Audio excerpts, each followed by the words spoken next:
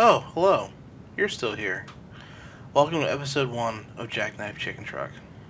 I'm sitting here at 10:45 p.m. yet again, recording an episode at the last minute to publish for Wednesday. I was supposed to publish an episode last week, thinking I could do it with my hand recorder that I took with me to New York. But A, I couldn't find a free moment to do it, and B, when I tried to do a test record, I found out that the screen wasn't working right. Oh well, technical difficulties, but I shall prevail. You're probably wondering why I was in New York last week. Well, my wife had tickets to see Harry Potter and the Cursed Child, a play on Broadway. I wasn't a big fan of going to New York, but she had no way to go with. I made a deal with her that deal with her she could find someone to go to the play with her. So she found a high school friend who's into Harry Potter to go with her. So we took the train in on Saturday morning, which is a very different experience for me, because normally I drive everywhere, or I take an airplane. Well, we decided to take the train because I didn't want to have my car up in New York and get anything to happen to it. And the experience on the train is far different than traveling via airline. First off, they don't weigh your bags. Second off, there's no security. And third, nobody seems to care about what's going on. And they don't check your ticket till you get on the train and you're already moving, which is kind of funny, because then they have to kick you off. But I don't know how that would work. But anyway, the train ride was very peaceful going up, and I found out that we go through a lot of dead zones for cell phones reception, which I didn't expect. They had onboard Wi-Fi, but the Wi-Fi was meh, at most. Fortunately, I had enough media to watch and listen to on the way up. On the way back, I was so tired and out of it from lack of sleep from running around New York the whole time that I basically slept off and on throughout the whole train ride back. But I'm probably skipping the actual trip. The trip to New York was a lot of fun. We went to the World Trade Center Museum. We got on two episodes of $100,000 Pyramid. We went to a taping of The View. You're probably wondering why I went to The View. Well, Martha Stewart, who I love because of the Snoop Dogg and Martha Stewart show, was on there. You're probably wondering why I went to the $100,000 Pyramid. Well, one of the episodes, Snoop Dogg was a guest on $100,000 Pyramid. I kept daydreaming that they were probably hanging out together, having fun, doing all kinds of best friend things. But I digress. Tuesday, went to The View. Monday, we saw $100,000 Pyramid. Wednesday, my wife had her play, and I decided to take myself a tour of New York, Mr. Robot style. I basically went online and found a website that had 24 locations that Mr. Robot was shot at. I decided I'd boil this list down to 17 items. Of the 17, there's 15 I really wanted to do. I only ended up hitting 10. 3 locations were in Coney Island, a couple were on the outskirts of New York, and the rest were in Manhattan. I ended up hitting a bunch of items, but they were all closed. Just my luck. As the night wound down, I hit number 9, which was Think Coffee, which is where the very first scene of Mr. Robot takes place.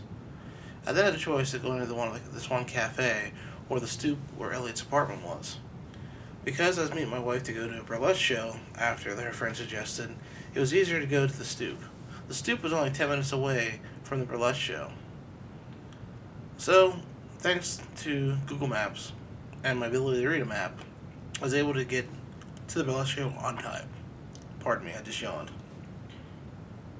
The one complaint I do have about Google Maps is that when I was doing navigation that involved the subway, it would tell me what route to walk, but really wouldn't guide me.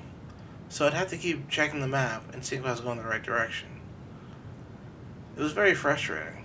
A couple times I ended up not reading the map correctly, and when I tried to do a transfer, I ended up getting on the wrong train. I'm not sure if it was lack of direction or if I didn't know what I was reading. Fortunately, on my travels, I only ran into about 3 people asking for directions. I was only able to help 2 of them. The one lady, though, was telling me that she had a problem reading maps spatially. So, I happily showed her how to read her map. That made me feel very good being able to show a person a trick on how to use Google Maps.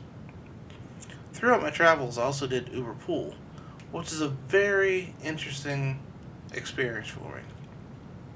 Normally when I've ridden Uber, the Uber drivers have been very friendly and very talkative.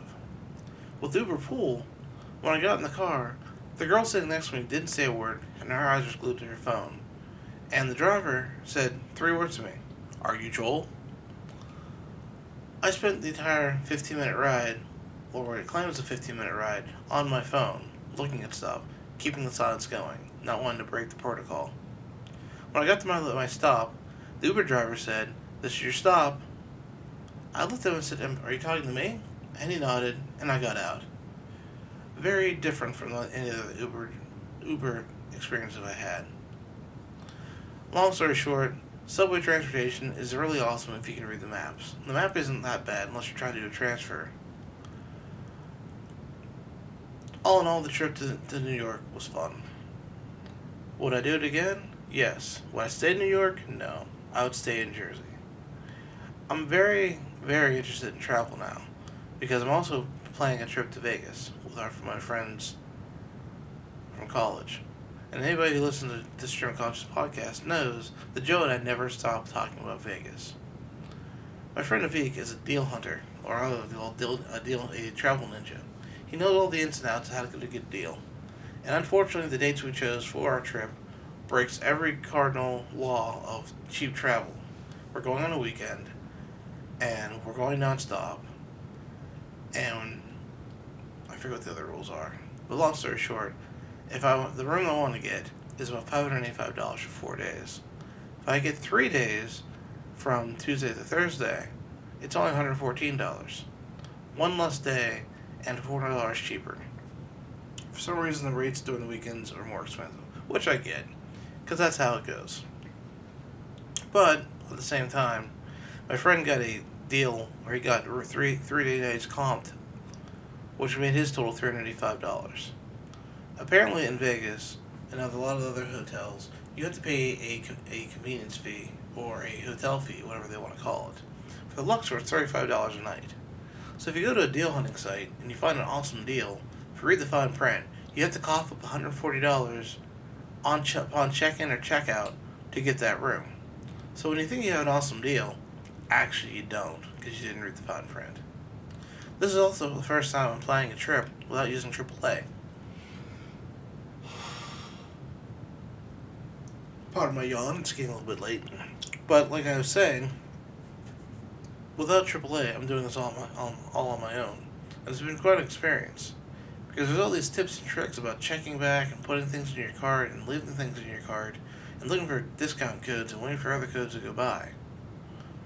I've got a couple months to go, but I plan on getting a good deal in my room. Pretty much the flight is set in stone of how much it's going to cost. And the only way I can really get a deal on that is if I buy some gift cards from Sam's Club, which will save me about $14. Is it really worth it? Not really. But you know what? I'm doing it just so I can say I did it. Hopefully, this is not too rambly, and I can get some constructive criticism on my episodes. Have a good night, and maybe next week we'll have some music.